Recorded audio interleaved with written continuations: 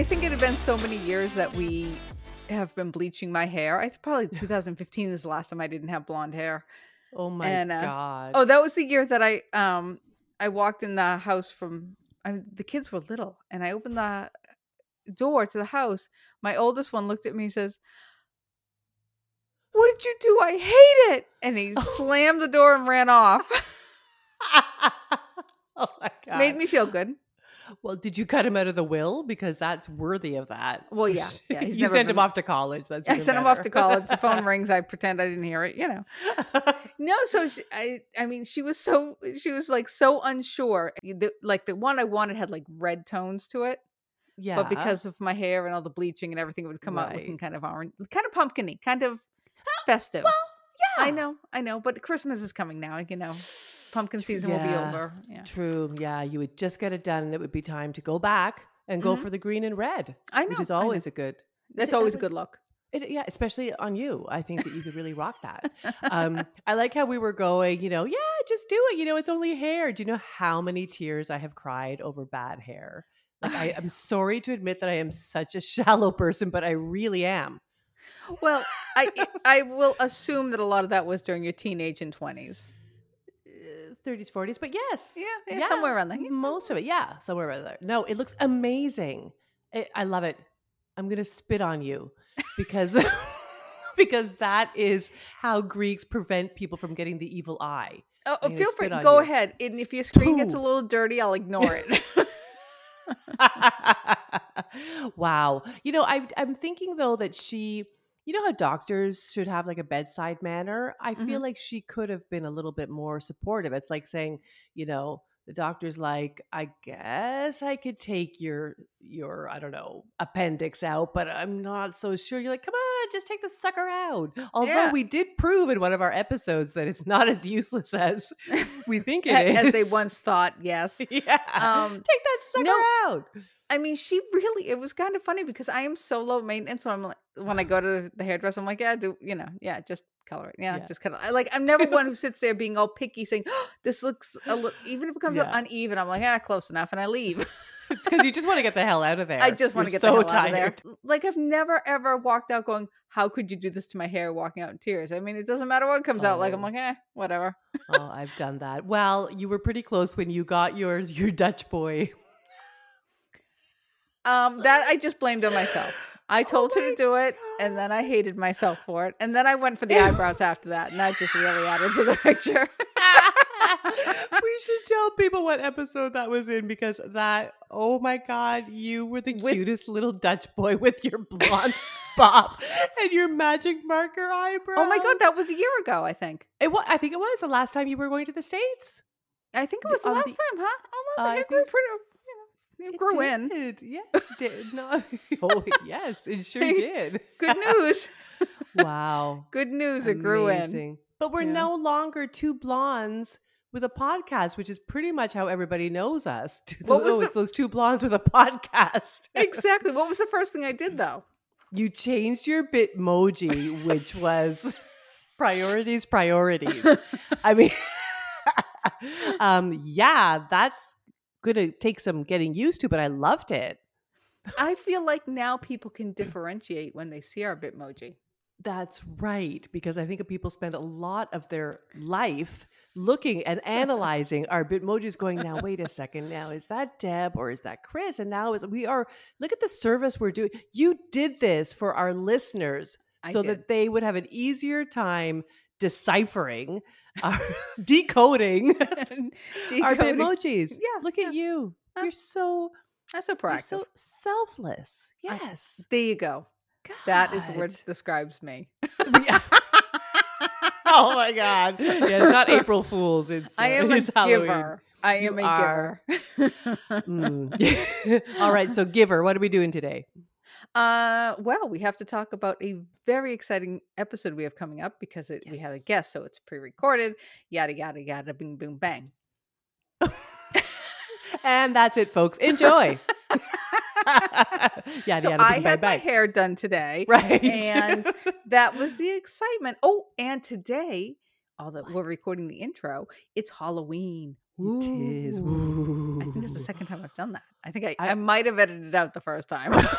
I don't know. It's you have the power. Oh my God, your laugh. That's a very Halloween laugh.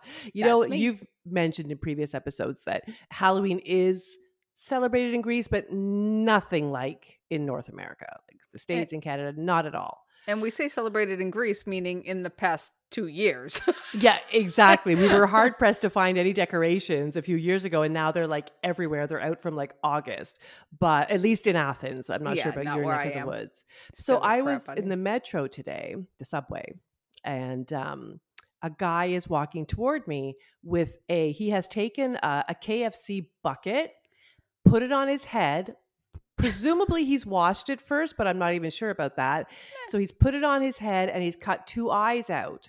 And the scary thing is that I was like, oh, it's 2 guys with a KFC bucket on his head with the eyes cut out. Look at that. Now let me get back to my book. Yeah, I was actually a bit miffed that I had to like look up, lose my spot on the page. And then I'm like, oh yeah, Halloween. I was so sad. It is something that you know, I suppose Athens, you'll see a few more. I know my son was in Athens over the weekend and the clubs were having Halloween night and stuff like that. Yeah. But it really has just like become like mentioned in Greece in the past few years. It really, it was not existent before this. But. Yeah. Well, I like to think that I brought it here myself. I said we, but okay, it can be you. You can, yeah, sure. Take it. It's yours. Listen, I never heard you setting up all kinds of trick or treatings and stuff like that. I mean, I busted my hump to get those kids to get candy in a bag. Okay. Actually, you had to pay all your neighbors to have candy. I did. You did. I know you did. Oh, you didn't pay them, did you? No, I gave them the candy. I didn't even have them buy. You're joking. Oh no, I had to because I needed to make sure that it was there. No offense, I don't trust anyone. Oh my God. No, you seriously, and I'm really not being like facetious. You are the best mother. Like I bow down. Even my daughter would be like, oh, I love you, Mom, but Chris, I mean, really. None of that's rubbed off on you over the last 2 years you've been podcasting together. Yeah. All right. Oh, so there was something about an episode, an interview, something about an intro. Yeah. We had to do an intro for a great, I don't know. I really enjoyed this interview. Me too. We had so much fun. So much fun. It was like we did it on like a Saturday night. It was like the best Saturday night I've had in a long time. In a very long time. It was fun. I'm not kidding you when I say we're going to have him back because he is a hoot. Yeah. Can we tell the people who he is? I'll let you do that. I've been yammering about my head. Well, I can do that. I can introduce our guest. His name is Ben Kintish, and we had such a good time. I don't even know where to start. Like he's a cantor. He's a chaplain. He does a lot of work in end-of-life hospice care, which is so commendable, and it was so interesting to hear about. He's a music teacher. He's a musician. He's like this incredible guy. He even created his own musical called the Life Review Musical. It's amazing. Anyway, we're going to let you guys listen to the interview. We hope you like it as much as we did. His story is absolutely fascinating. And he actually, I don't know about you, Chris, but I think we were talking the next day and so much of what we talked about really popped into my mind the next day. Like he really left me thinking about certain things about life. So that's always a good thing. He did. And all in a positive light. Yes. It's not... Like, don't hit stop because this is nothing but a uplifting episode. Yeah, exactly. And only Ben could manage to make talking about end of life so positive and so meaningful. So anyway, I think we don't need to say any more. I think we should just... I think you're correct. On with our interview. Then. Take care now. I mean, what? Sorry. See you in a minute. Yeah, but okay, bye. Bye.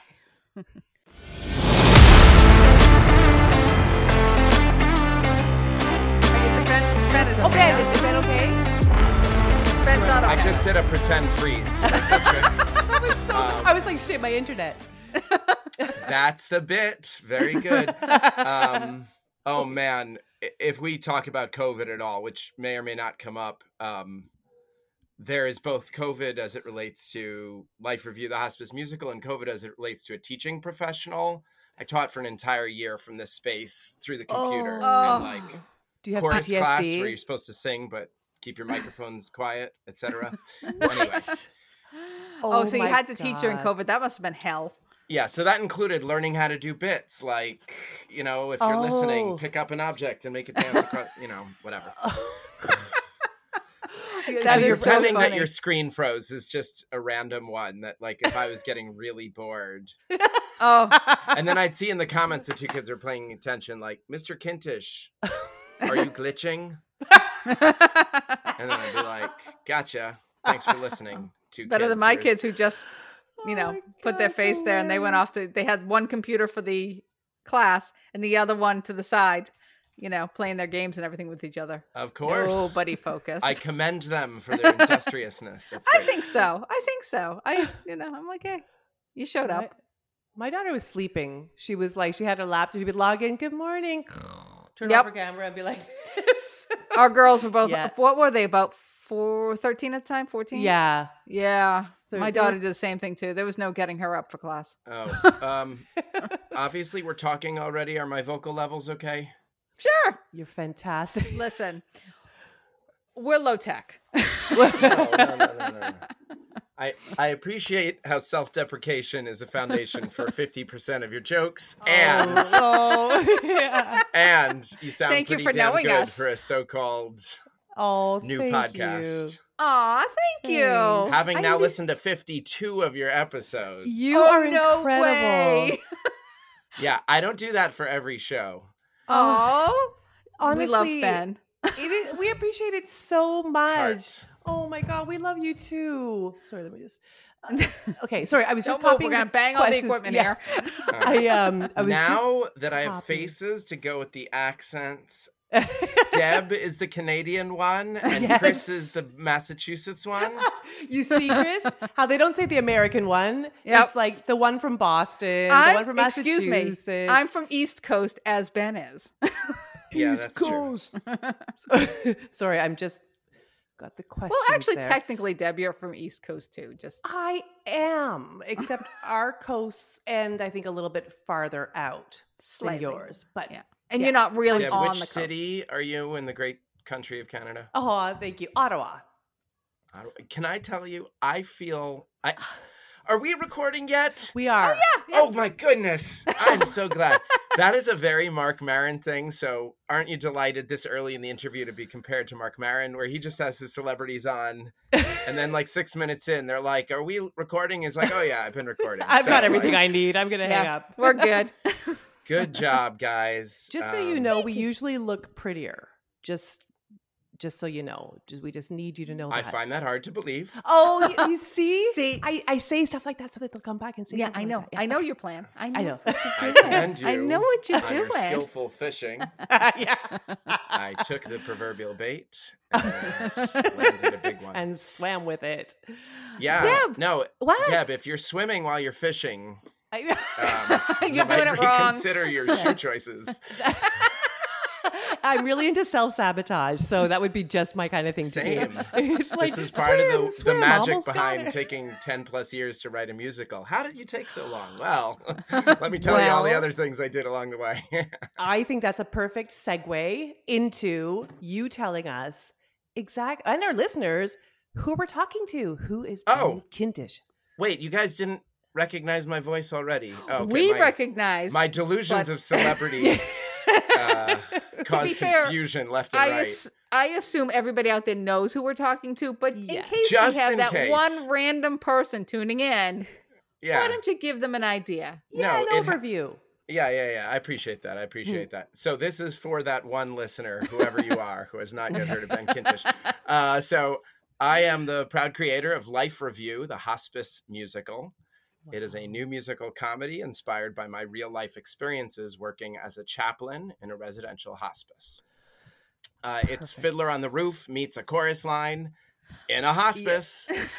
Nothing And interior. that's really the quick and dirty of what my project is, who I am. That's why we have 4 or 5 hours booked for this interview, because it's a yeah, long we got and all night. winding road, my friend. We got a 7-parter coming. It's fine. Yes. I love it. And, I bathed earlier today. And even though So this did is an audio I. medium, I'm just going to keep returning to how pleased I am for some basic hygiene in advance of meeting you. For all of you listeners, you can't see this, but I'm showing both sides of my hands. I should go close up. Yeah. Yeah. Those are good looking Recently hands. cleaned nails. Wow. Because, let me what? tell you, because this morning I was gardening, right? Cleaning up. Yes. So in the United States, we have seasons. I don't know if you have seasons in Canada, but in Maryland, we have seasons and the leaves fall down. This is when Americans start to talk like you're a stupid kindergartner. Oh, Canadian. Or Canadian, yeah. Do you have interchangeable. seasons? Anyway, so I was raking leaves and cleaning up for this interview. Yes, audio interview, but I put on clean clothes and I noticed some real schmutz under the nails, as the Jews might say. And I used my nail brush. I used some soap. For us? Yeah, because like this is important. I never felt so special in all my life. How sad is Honestly. that, though? I mean, got a it's manicure. it is a complicated compliment, and I'll take it, fraught as it is, Chris. I love it, but wow, now reflecting on my life. Well, under the nails. We got under the nails. But is this a knowledgeable. first for a guest? You've had several guests now. I don't know how many of them have bragged about slightly above average hygiene in advance of the interview. Look, I remembered pants before I went outside. They didn't mention it at all, which makes me worry. Who the hell were these people, Chris? Now I feel bad. I didn't shower. I did shower. I didn't wash my hair. I got a manicure. I went out and got pumpkins, and you got manicure. Whoa. Okay. Well, priorities. No, I mean they're all good. It's all good. You know, Yeah. It's all for a blessing. If you want me to put on my little chaplain hat for a minute. Okay, we do want you to put on your little chaplain hat that's right. because. And thank you for that, because I noticed with your format, we talk, we go ping, ping, Oh, ping. yes. We chase the squirrels with reckless abandon. It's like, Which is probably why I have become a little bit of a fanboy. Can I just get this out of the way? And you know, I'm throwing, again, for all of you listeners, I'm throwing one of those little hand hearts. I'm a huge fan. I don't say that to all of my interviewers. Some of them I'm like, I just met you on Facebook. You are interviewing me. And they're like, thank you for that. But this time I've actually heard 51 and a half episodes. Oh my God. I wanted to get in a happy mood, so I listened to Chernobyl right before this one. Yes, that Good was choice. a real- one. Good Yeah. Real choice. hoot. It was, Chernobyl the musical. Well, I mean, laughing about Tippity-tap. Chernobyl is about as effed up as making a musical comedy about hospice. So it seems So it's of right a up your alley. kind. Yeah. No, I've enjoyed all of them. In fact, I just Thank you. yesterday heard the anniversary episode where you quizzed each other. Oh, And I was listening, and my first reaction was, it would have been much kinder to your friend and co-host if you had made them all multiple choice. Like, True. the teacher in me just thinks like asking for a factoid. Yeah. Like, how many pounds was the thing I mentioned in passing 4 months ago? And then you're like, I don't remember. And you're like, you fool. But it was good comedy, so. Chris's idea. Anything cruel and difficult is Chris's idea because Fair. she knows. Your memory's not great, Chris, but mine is worse. I don't know. I think it just works differently. It depends on what our squirrel mind happens to zone in on. We can do a whole episode about Chernobyl and remember that there were flying squirrels. Right. In Chernobyl. That's the only thing I will remember. Sadly lost their lives due to radiation poisoning. I know. That's right. Let's just take a moment for I was squirrels just of going to say Chernobyl. that. Silence. Okay, I'm so Thank over you. the squirrels. Yep. Okay, let's go. So, And da-da-da-da-da-da. okay. If there is anything that you are sick to death of talking about, let us know because we want this to be a new, fun experience for you. Mainly for us, but also for you. So, And when Deb says us, she means her because we all know. we all know that Deb's attention span squirrel is very short. But mostly me. Okay, Chris, we you're have the a one question. who quotes songs, right? No, that's me. Oh, you quote songs. I sing She them. sings the songs. I just go on fun and tangent. Okay. Like I should have had a yes. crib sheet next to me. Like, Deb is the one who blah, blah, blah. And Chris, I'm asking myself too much. I'll just say there may or may not be moments when your guest, Ben, breaks into song. But that's not surprising. I'm a song and dance man. Deb is like looking in a mirror. I am like, oh my God. Thank God I didn't wear makeup because the mascara would be running down my cheeks. It's like I'm looking at myself and I'm liking what I'm seeing, if you know what I'm saying. Thank you. And I've never looked back at myself and seen such a beautiful woman before with a high pony. And Deb has never looked at herself and seen such lush facial hair. Actually, there was this one time. Again, audio format. I think I edited that out, by the way. I think I took that out. The summer you spent in Chernobyl. Too soon. Oh, yeah, too soon. Okay. Everybody. I mean, are we allowed to joke about Chernobyl? I mean, you guys did, but we are now because there's space. Because it was we're a not long allowed time ago. Time We're and good. space. Yeah. Which is a great return to the hospice musical, man. Okay, let's go back a few steps. We are very, very interested in knowing about. I mean, we think we know the beginning of Ben. Or I mean, how adult a podcast is this? Because I'll tell you my parents' names, but I don't want to give you the. The nitty gritty. Let's just say they were fond of each other. At least once. Once, 3 times, 3 years apart. Lady. That's very good. On cue. I love you. I don't know any other words. Okay. Come on. For the record, I met you in your key and octave. Mwah. You're welcome. Oh, I didn't even know I had a key and octave. Look at me go. Yeah, you do. You sing very well. Thank for you again. Comedy podcaster. Yeah. All right. We are very interested in knowing what exactly is chaplaincy, what exactly is cantorship. I looked it up and there is that word. We weren't sure about that. Sure. It's a thing. Ship made of cantors, yes. There you go. And also, like, is there a story? Was there a calling? There's so many stories. Have you always been spiritual? Is it something Deb, I'm going to lovingly ask you to only ask 4 or 5 questions at once and not more than that. Hold on. Wait a minute. I know we're chasing the squirrel. Did we explain yet who Ben is? No, we're already all we did was witty banter. This is all we said is this might Ben. Be the least informative episode of all time. We're just having a grand old time shooting the breeze. There will be no information exchange. Just today you laughed and well, there was a guy there. Silent. And there was this dude called Ben. And there was a dude called Ben. He told us that he created this musical. Yeah, I'll go back a little further if you want. So I was born and raised in a little town. Born in New York City to a couple of nice New York Jews named Larry and Alice. They grew up in Far Rockaway, New York, which is the beach town in Queens on the Atlantic Ocean. Anyway, they raised me and my brother in the suburbs of New York City, a little town called Nyack, which is in the Hudson River Valley. Fun fact about Nyack, the boyhood home of Edward Hopper, the adulthood home of Helen Hayes and a bunch of other New York City theater celebrities over the years. Wow. More recently, Rosie O'Donnell, a whole bunch of music. I mean, that's not something we brag about. Yeah. Not to drop names, but formerly important celebrity Rosie O'Donnell may still live there. But like better descriptor is just that it's a funky little town with a lot of cute Victorian houses that doesn't look cookie cutter like a lot of suburbs. It's been like a real village since the 1700s. Oh, okay, love it. Because Chris, just want to say she's going on a road trip this summer, so please note if this is a real road trip as opposed to the magical, whimsical road trip that you discuss on an ongoing basis, Nyack is worth stopping. But then again, like, you might as well include it in the imaginary, whimsical trip, too. Exactly. Right after Iraq. I think it's a natural progression.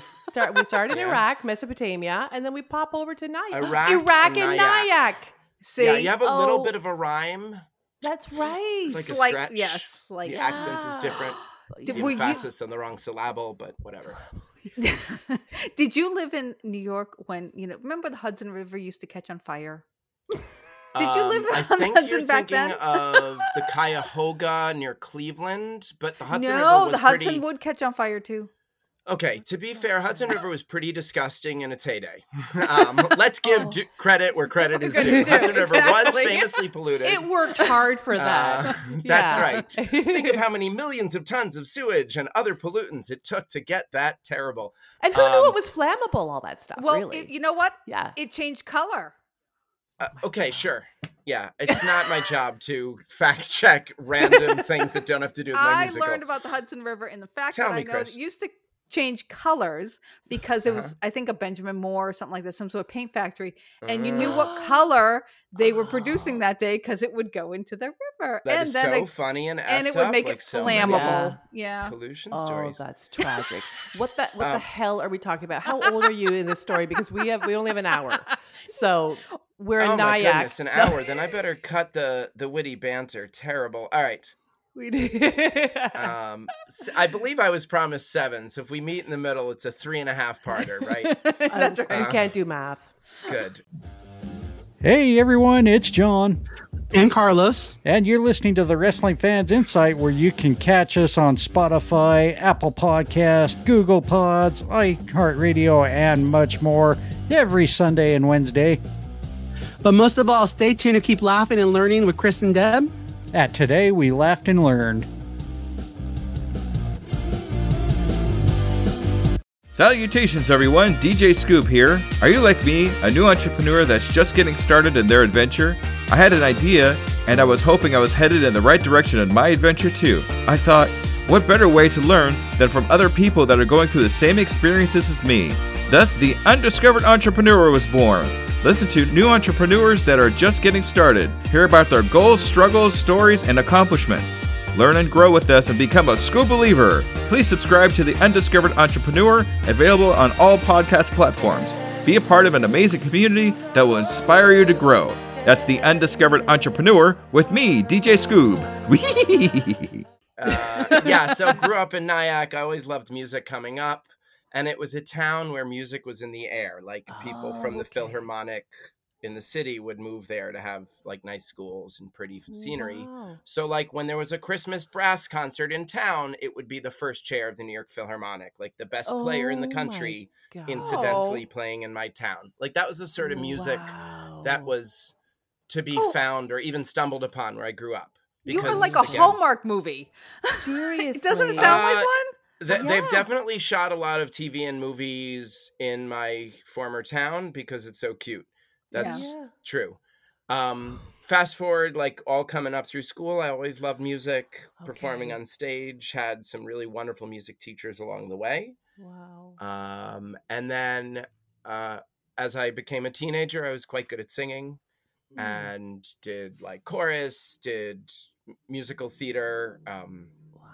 Probably my best role was the drunken father in My Fair Lady. Yeah, so I always loved singing and music, and then had a short-lived dalliance with conservatory, 1 year at Northwestern as a voice major. Wow. And then I reconsidered conservatory singing, switched to Brown University, got like a, quote, regular degree, happened to be in Judaic studies, where I had a lot of interest in my own Jewish culture. Yeah. And then eventually in my 20s, the interests of music making and singing, along with Jewish cultural involvement, kind of came together. And I became a cantor. I trained for 5 years at Jewish Theological Seminary. A cantor, for those of you who don't know, it's like a music minister in a Jewish synagogue. Wow. Though our friends in the Catholic Church use the word cantor, it's shared because it comes from the Latin, like cantare. Right. I only think of The Nanny when I hear that. I think of The Nanny. There's an episode of The Nanny where she goes after a cantor. She's hot for the cantor. Oh. Yeah, you got to check it out. Yeah, I get a lot of Nanny references. Let me say something that's funny but not too offensive. Yes. Sure. It's wonderful when we have fans. How's that? So it happens. See? Yeah. Yes, with nannies and other professions, to be clear. Yeah, so anyway, that was my life in the getting into the cantorate. And I just want to mention it that my first time ever writing songs as an adult happened when I was at cantorial school. A friend of mine named Lance who was a fabulous piano player, announced one day to our small class of 8, tiny graduate school. He said, "Does anyone write song lyrics? Because I'm writing a song and I just have the music." And I raised my hand eagerly. Never done it before, but yeah. Exactly. Yeah. I do now. Yeah. Well, you always... First time for There's a first try for everything, right? You guys never did a podcast before, and look at you. Now you're don't look one of too the best podcasts named Today We Laughed and Learned out of the whole internet. You're amazing. Anyway, yes. He and I co-wrote a few silly Hanukkah songs, and I proved what I imagined, that I'm able to turn a phrase, pretty good at rhyming and clever stuff. And then a few years later, when I worked in the cantorate for the first time, that was when I became a chaplain, to answer question number 2, 3, and 4 from that question. We don't have anything else to talk about. Yes. Okay, sorry. Moving on to question 72. Bonus question, Ben. Oh, you got At it. least we had questions. I'm Okay, ready. Remember, I bathed earlier. Yeah. So Yeah, we didn't. Yeah, And it's we didn't know what we early were in the signing up day for for. him. It's That's early in right. the day for him. That's We're right. ready for bed. Oh yeah, because I'm in ready the for bed United early in the day. States, we have That's the right. sunrise and the sunset. Tell us about Canada. Well, we're in Greece, so What? yeah. Yeah, I told you. Wait, that, you moved to big Greece silly. forever, or just for vacation? We go back and forth. Yeah, Our it's a kid- the long kids go- story. yeah, This the is- kids go to this- school. I was How married amazing. to a Greek and moved here. Then I separated, but I'm still here and whatever. Yeah, Story there's a for lot of another that. day. No. Wow. We're super happy. Cool. So, yeah. so we're- you're on the move, but you still Yeah. sound great. So that's cool. All right, Thank great. you. Um, Yeah. Yes, it is a Technology nice is time of day. wonderful. Wherever It's- you're listening, it's a What- great time to be alive. Anyway, what was the question? Question Okay. number 2. What's a chaplain? Yes. Yes. And how Chaplain did is a one helping evolve person. into the other. Sorry. What's that? How you're probably going to get to this, but okay, you're a cantor, which is what you study. Right. I which was is working at a perfect- small synagogue in New Jersey. This is what I'd been to seminary for, to be a music Right. minister in a synagogue. Oh, And okay. the congregation, like so many synagogues in America, it's getting older by the day, and now it's Mhm. even older. Mm. And this one in particular was a community settled probably in the 50s and 60s, like so many older suburbs of New Jersey. So do the math, folks. Those are Mhm. Yeah. those are now officially old people in the Our first age. decade of the aughts. Yeah, like the age of our parents and older. Yeah. So just based on that demographic fact, hmm while I was hired to be cantor and education director, my actual work included a ton of pastoral care, Okay. meaning attending to people's, how do we call it, like spiritual care needs during times Right. of crisis, Mhm. particularly with life cycle events. And so, Yeah. of course, I'm not meaning to dance around it, but with an older congregation, you have more illness, course. hospitalizations, and deaths. For sure. And with that, you need to do more. Again, this term is pastoral care. It's used interchangeably with Okay. chaplaincy. Okay. But this work of caring for people in their time of need. So that Oh, that's general amazing. care umbrella is called Mhm. pastoral care. Okay. And then someone who's trained kind of officially in that role earns the title or works with the title of chaplain. Which gets to your Okay. question number 3 or 4, Yeah. question mark. What is a chaplain anyway? What is a chaplain anyway? What is this thing I don't know about? I thought a chaplain was in the church, and yet you're not in a church. Right. No, I'm not in the church, only as a visitor. Like, Yeah. invite me along for one of those services that have the good snacks. But Yeah. not just like the cracker and That's grape juice. After, I don't yeah. think that's for me anyway. Otherwise known as the body of Christ, Yeah. the blood of Christ. Surprisingly crunchy. You're not supposed to chew. See, I've never, for the record, folks, I have never snuck in and like grabbed the sacrament. I just have several Catholic friends who think this whole thing, or formerly, most typically lapsed Catholics, who Right. think the whole bit is interesting. I'll just say whatever gives you meaning in your life, and as long as you're Exactly. not hurting anyone, Exactly. it's fine by me. Which is Totally actually agree. part of what a chaplain learns to do. It's not Mhm. just to minister to the people of their own faith. Right. Chris, I mean, you Mhm. mentioned chaplain and thinking of it as a Christian notion. That might be because the most famous chaplain of all time was the chaplain on MASH, who was Right. a Catholic priest, right? Right. Mhm. Yeah. And so for millions of Americans, especially of a slightly older generation or those who saw the show in reruns, Or us. Yeah. yeah, no. Again, beautiful 23-year-old women. The age is coming down with each year of the podcast. More We're going to be in attractive and diapers younger. soon. Yeah. The magic Exactly. of the audio medium. Yeah. He was probably the most famous chaplain in pop culture. Mm-hmm. I think, but now, like, if you've ever, God forbid, been in a hospital setting, that's probably where you came across your first real life chaplain. I mean, for me personally, before I trained as a chaplain, I actually got into a thank God, only somewhat catastrophic snowboard crash. Oh, no. Where I wrecked my elbow, but Oh. Jesus, it could have been so much worse, as we Wow. know. Yep. When you're sliding down a mountain. Oh, But I was hospitalized for like 5 days because Oh, my my. arm was so badly wrecked they couldn't repair it for for a few days till the swelling came down. Right. So let's just say I had 5 days waiting surgery, and I Yeah. got rather lonely and sad, as people do when they're Mhm. all broken. And Mm-hmm. my wife and child visited, but they couldn't stay with me bedside in the Right. orthopedics ward. Which, by the way, was filled with people whose bodies had been wrecked, most typically in car crashes, but Right. workplace Right. accidents Oof. as well in New York City. People who fall off scaffolding, they all Oh. end up waiting for their surgeries. So there's a lot of pain and a lot of loneliness. And that was the first time. I think, And about fear, how of I'm course, going right. to, now that I don't have an arm, for instance, that works like it used to, or a leg Mhm. or whatever, like how you have to like redefine your life. I can imagine. Sorry, and Totally. just, were you doing hospice care at this point, or is this before? No, all no, that? my injury Okay. predates my chaplaincy training. I just didn't have a notion in my head of what a chaplain is. So I'm Right. bringing it up as point of Yeah. reference because I think a lot of people who do know what a chaplain is, it's either from MASH or because someone they loved or themselves were helped Mhm. typically in a medical setting. Right.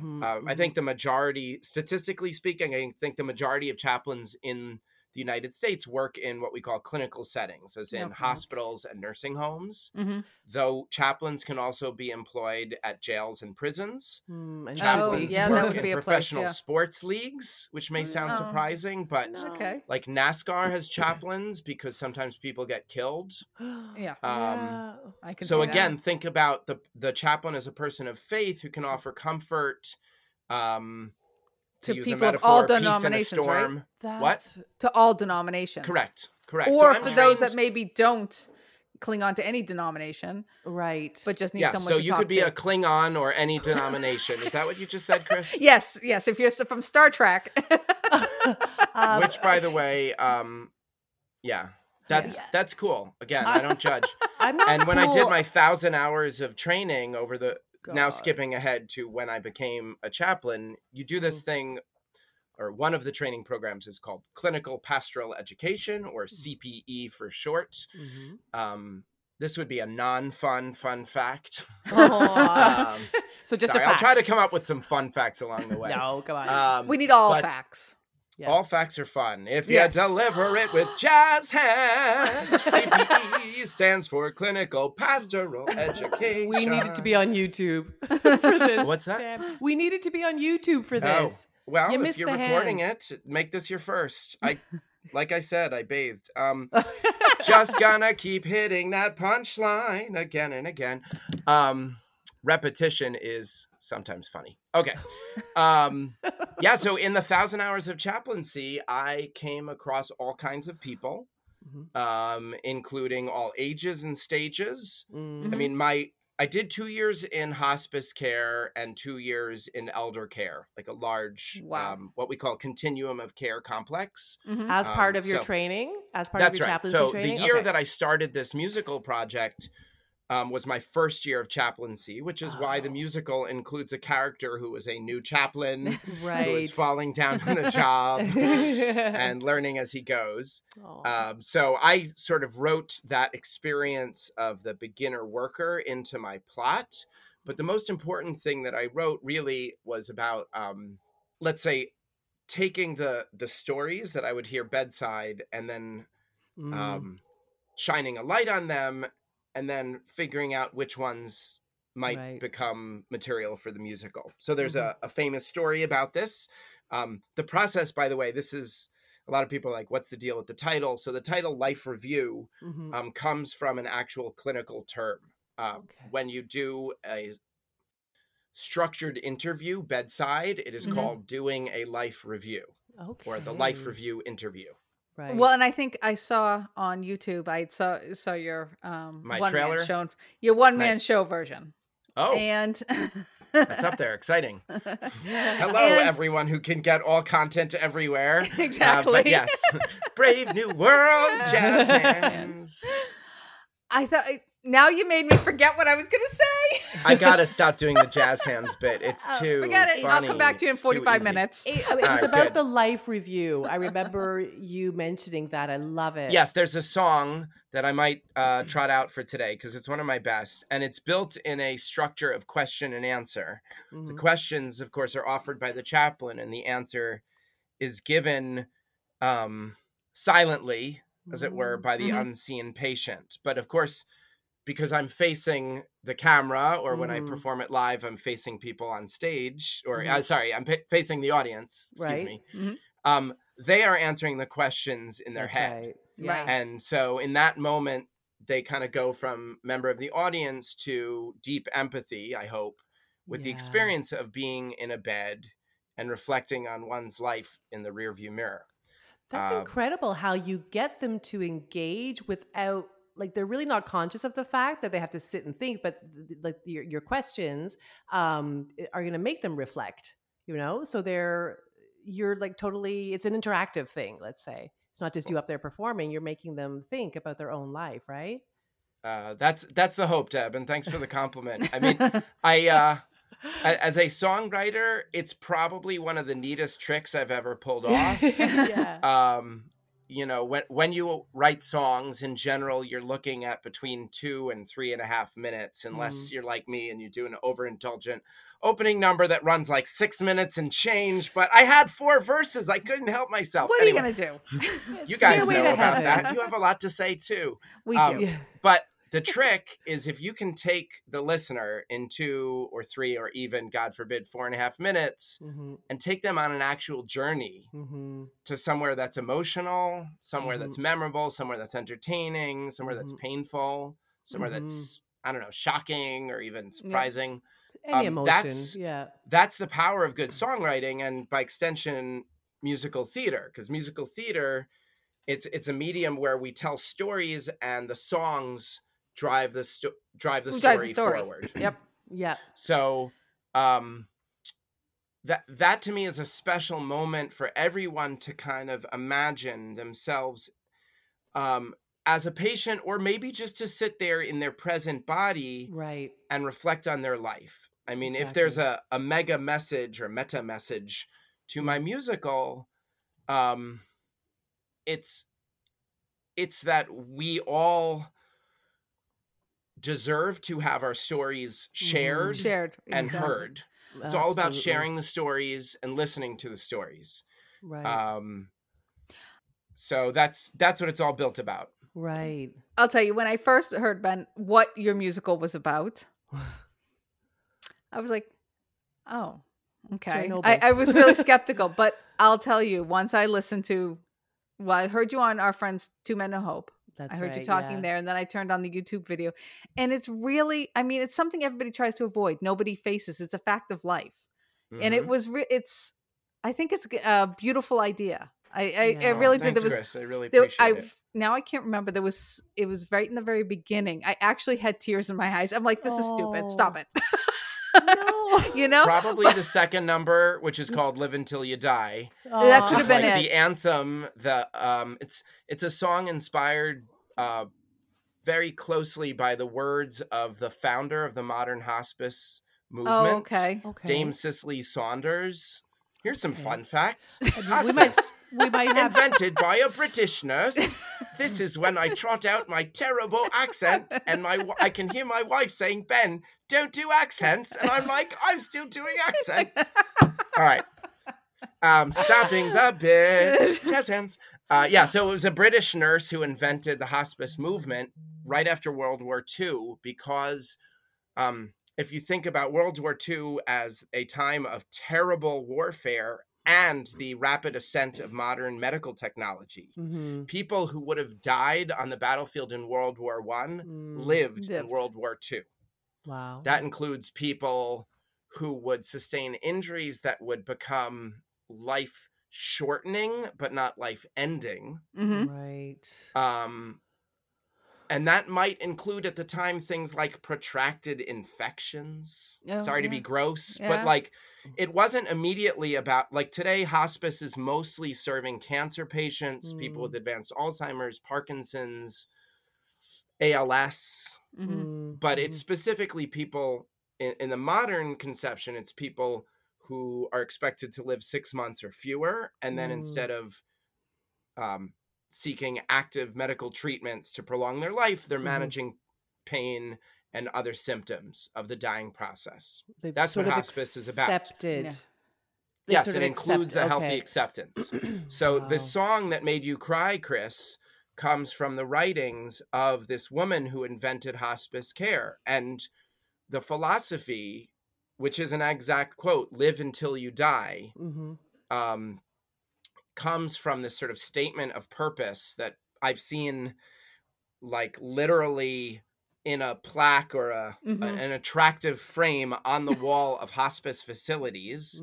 It's like a mission statement, but I think it has a lot more punch because, and this maybe gets to one of the questions I think you shared with me in advance of this, like, how do you do this work and stay buoyant?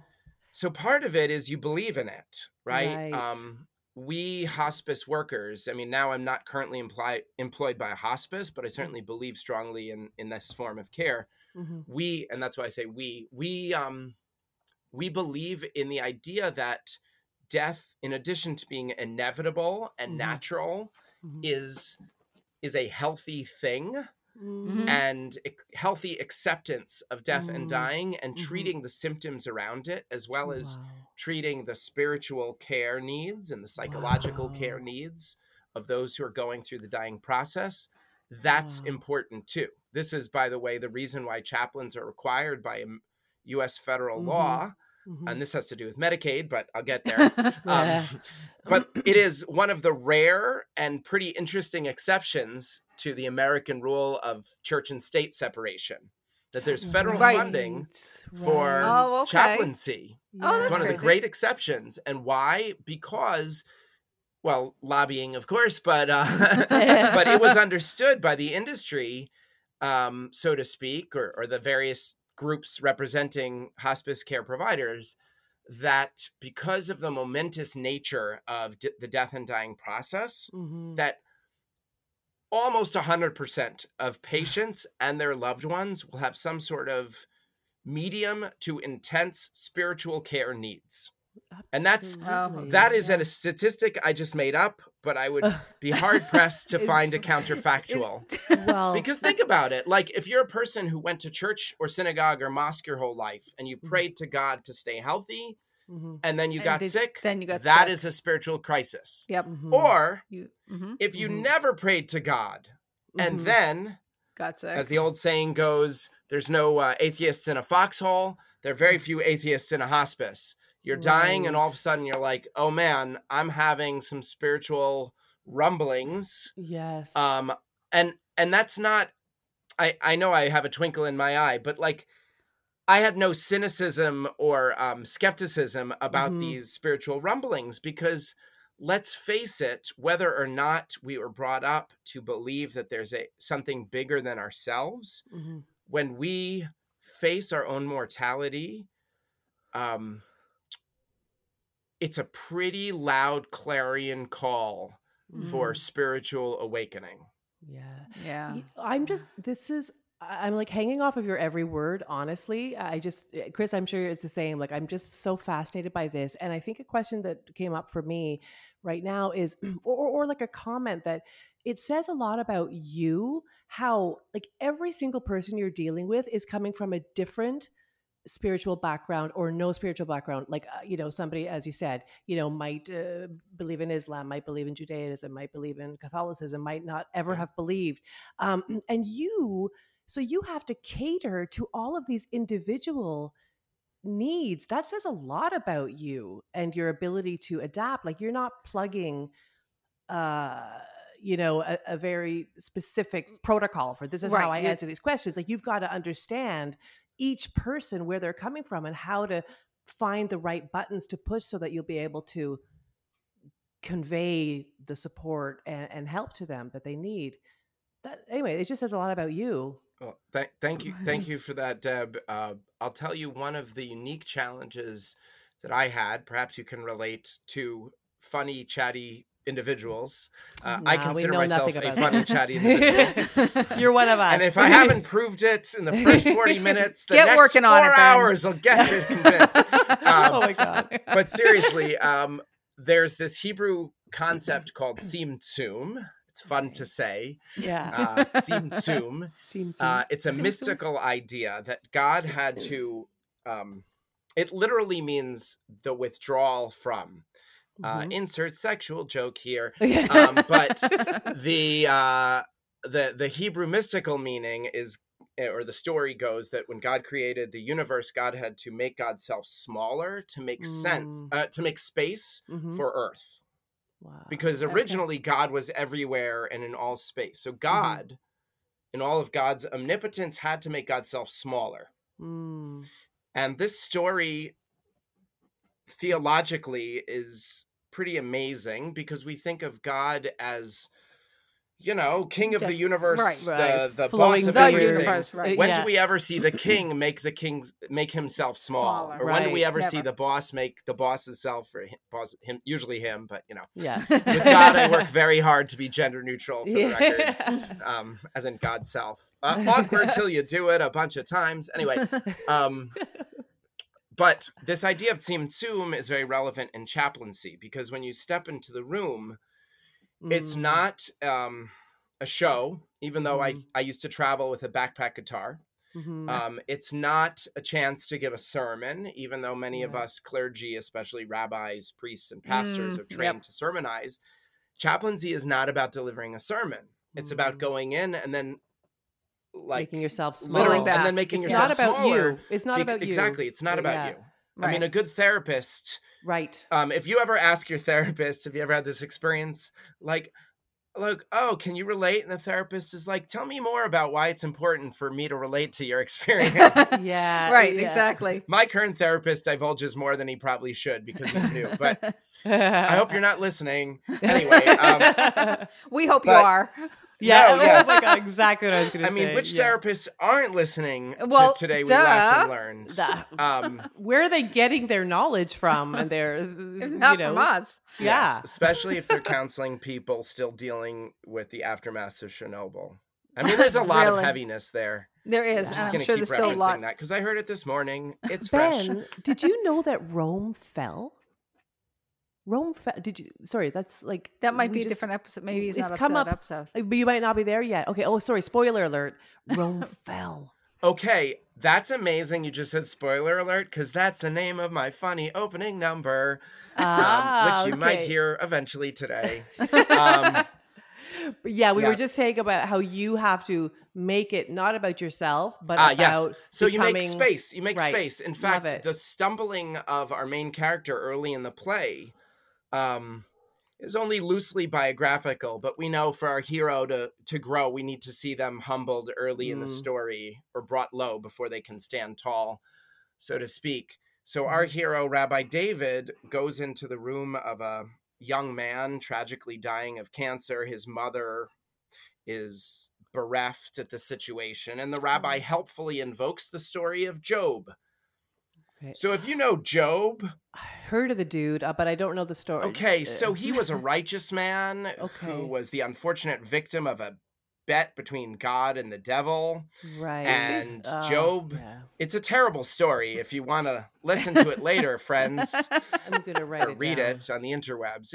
It's a horrible book, but it's all about the suffering of righteous people.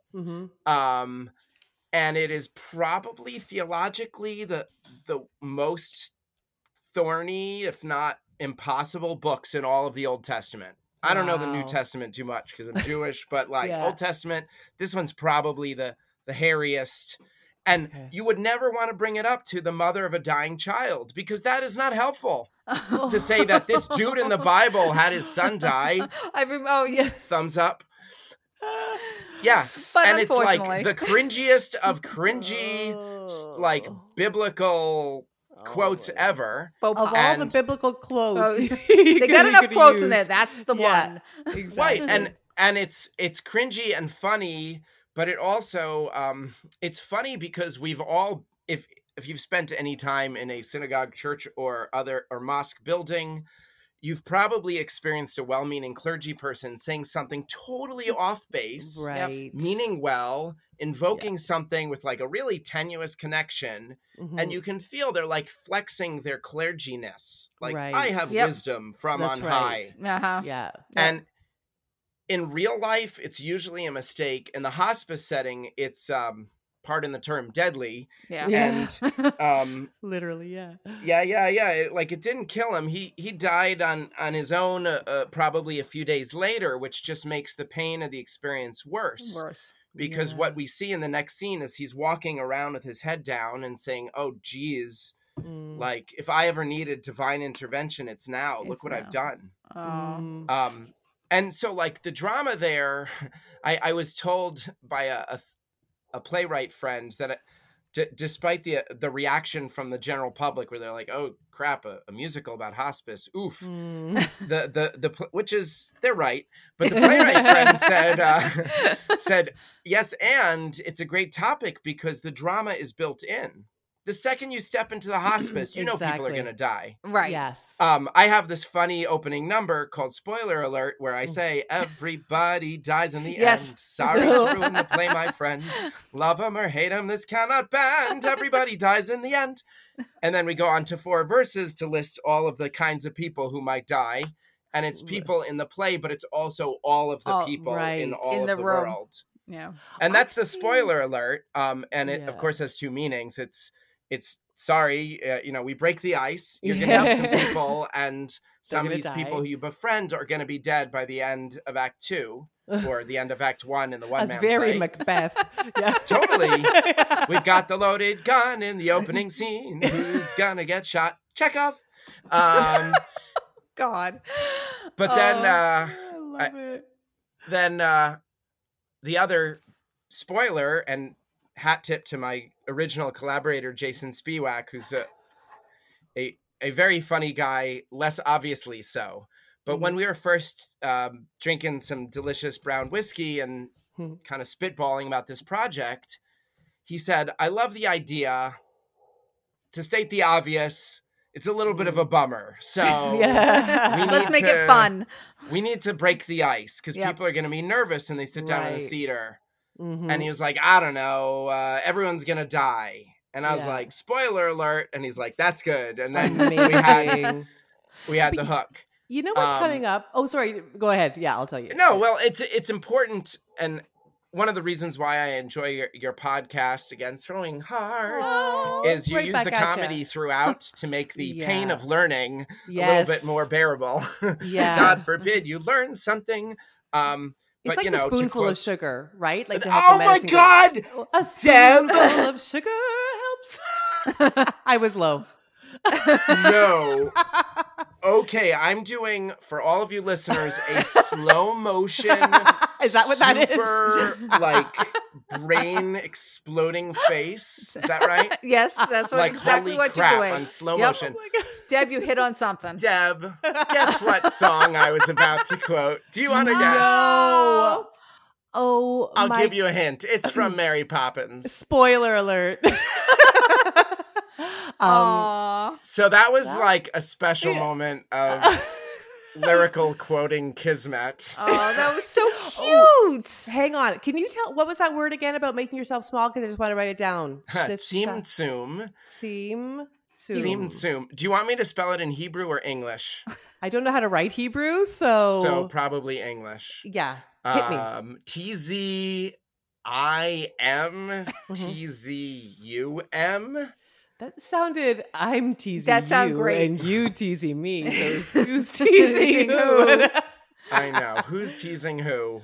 Can God I created the say world. something? No. That I know we keep saying that, people hear the title of the musical and it's like kind of depressing and what kind of setting is this? But I don't know, maybe it's my toxic positivity, but I feel like it's such a positive, it's almost like, let me try to put this into words, like you're saying life is finite. So listen, like live while you're living, like live, like really, like this is what's happening. Because we do kind of block it out. Most of us don't live thinking that, I'm going to die, right?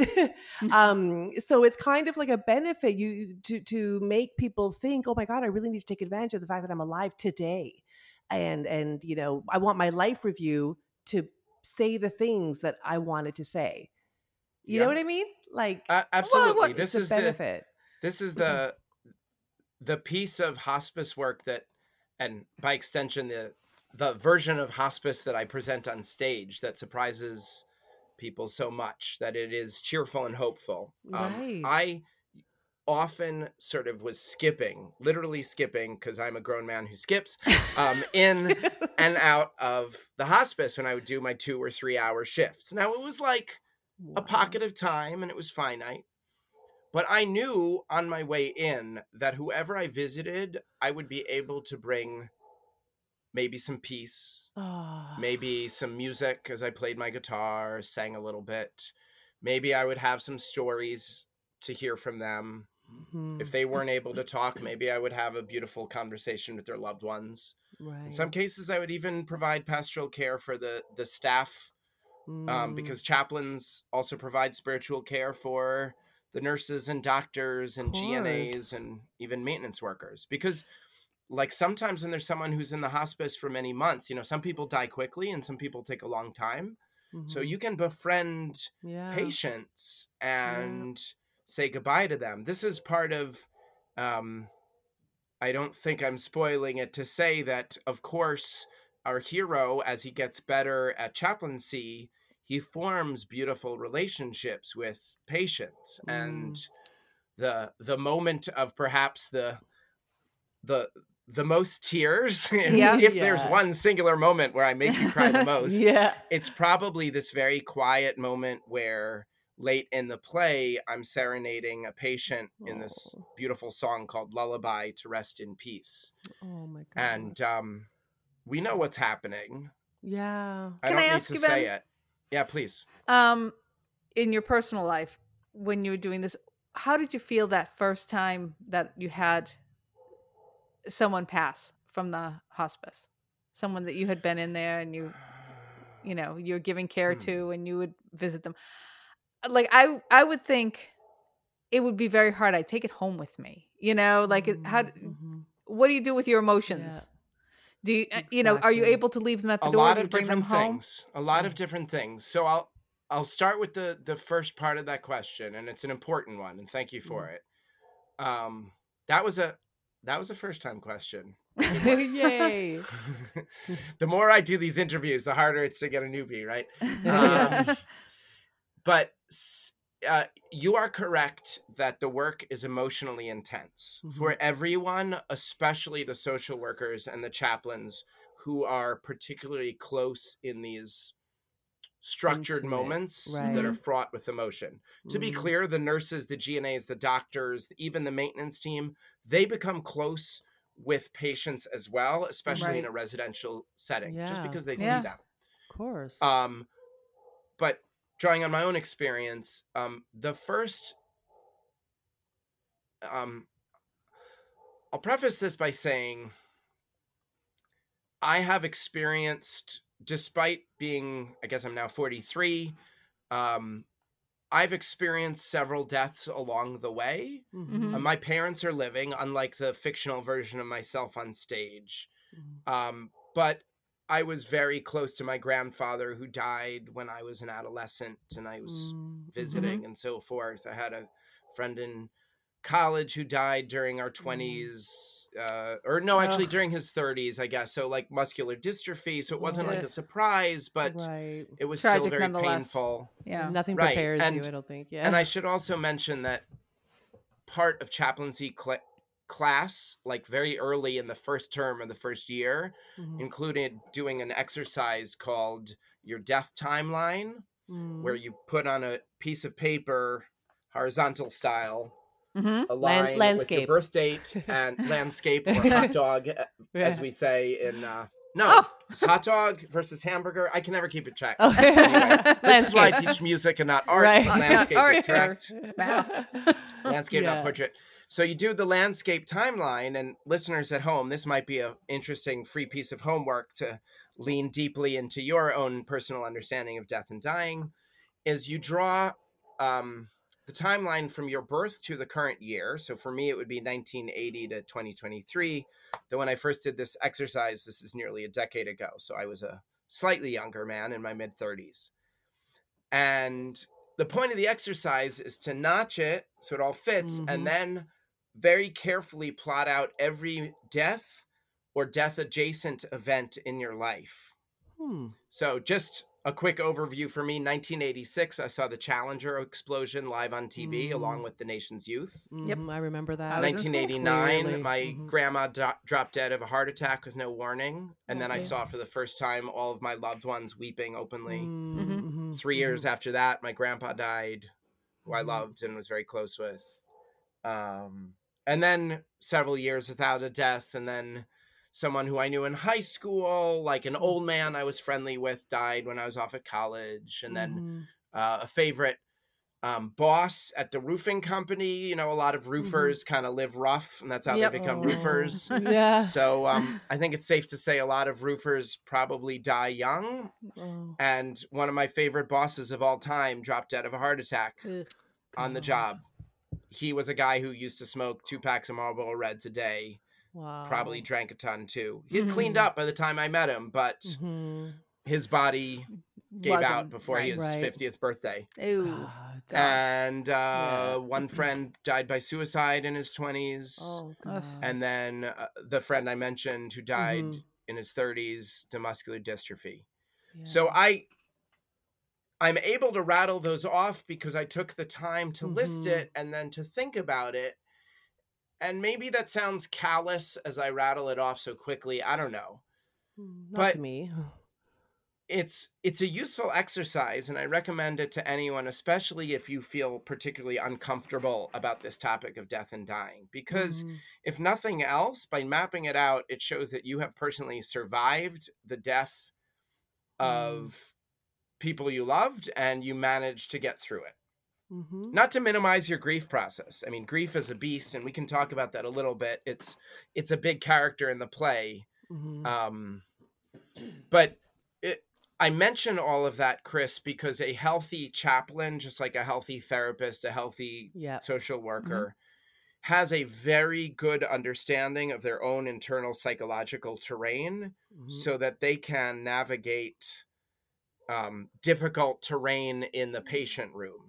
Gotcha. For instance, one of the techniques we learned early on, especially for people of my age who visit people of the older generation, is you say to yourself, and this is like when you're writing things up with the reflections and the reports and all that.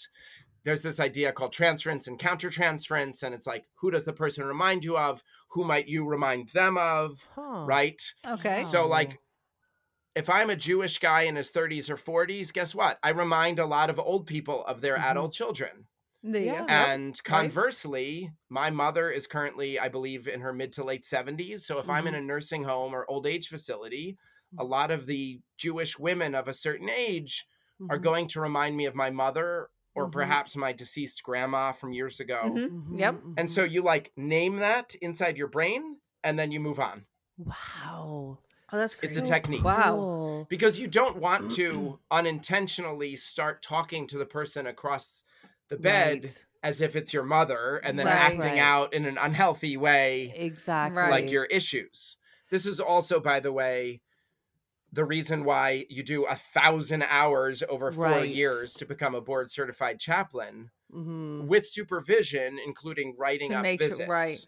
Right. Yeah, So to return to the initial question, is it painful? Absolutely. Did I cry when patients I love died?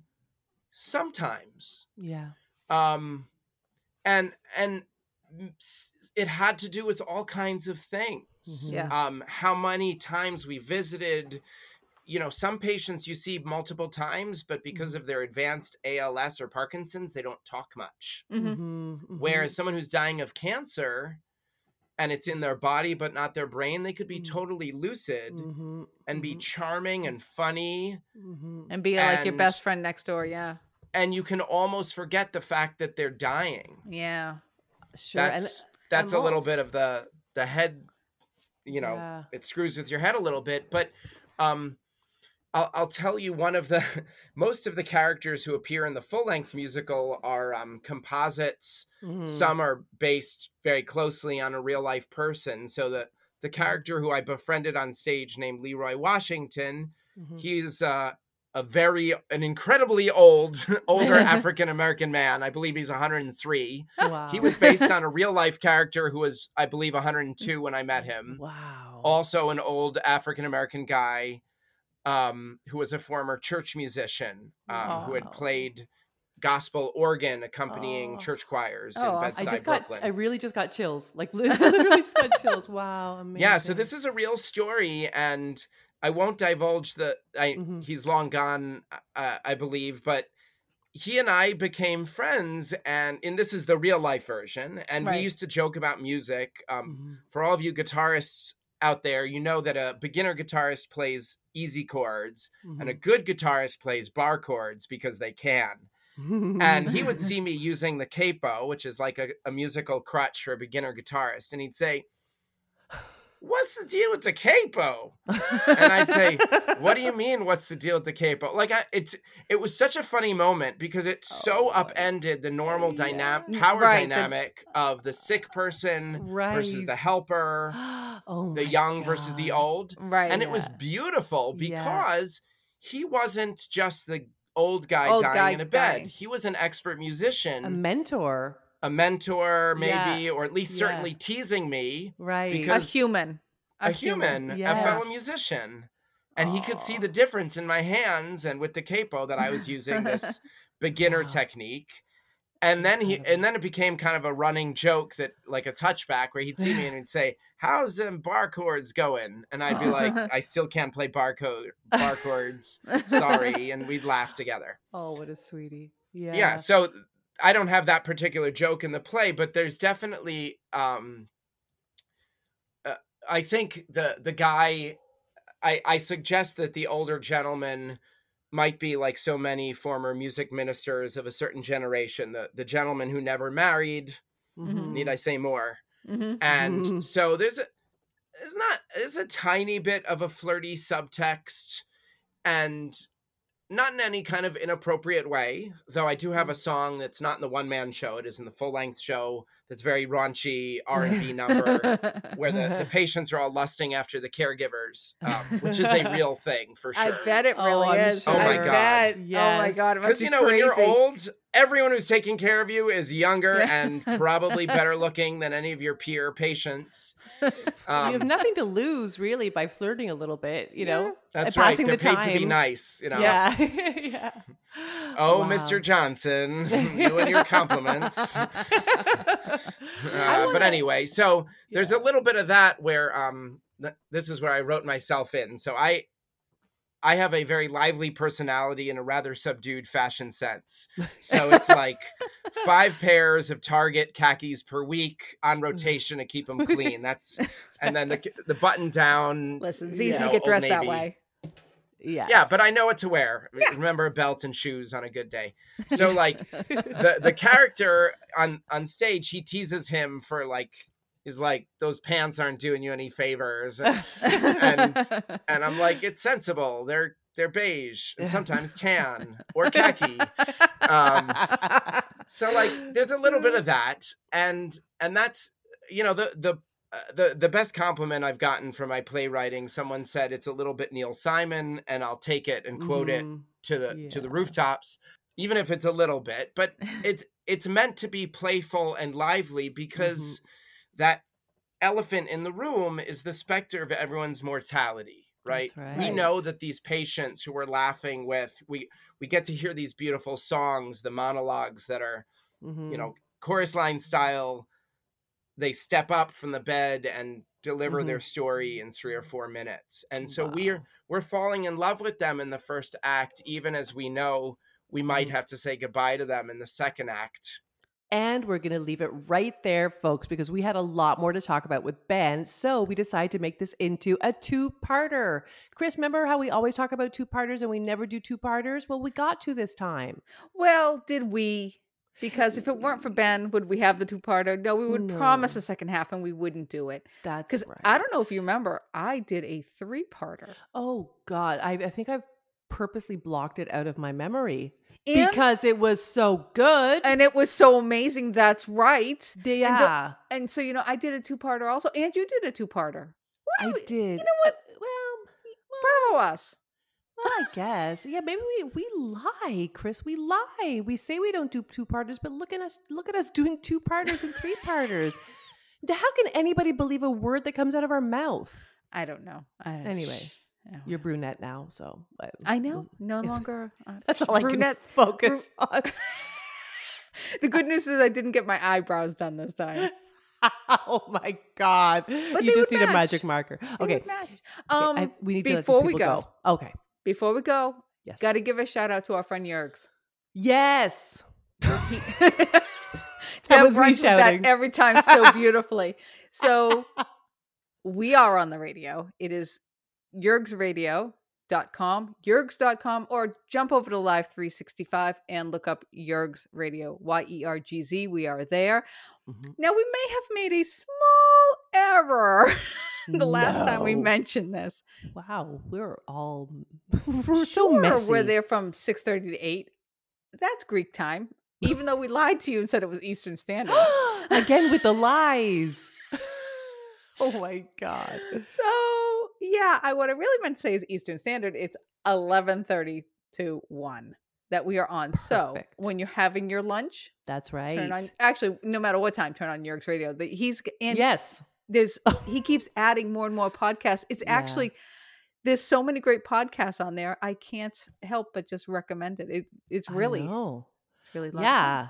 And then there's this rumor going around saying that video killed the radio star. And I'm like, I beg to differ. Who let me in the recording studio today? Okay, bye-bye. On that, we'll just leave you with that.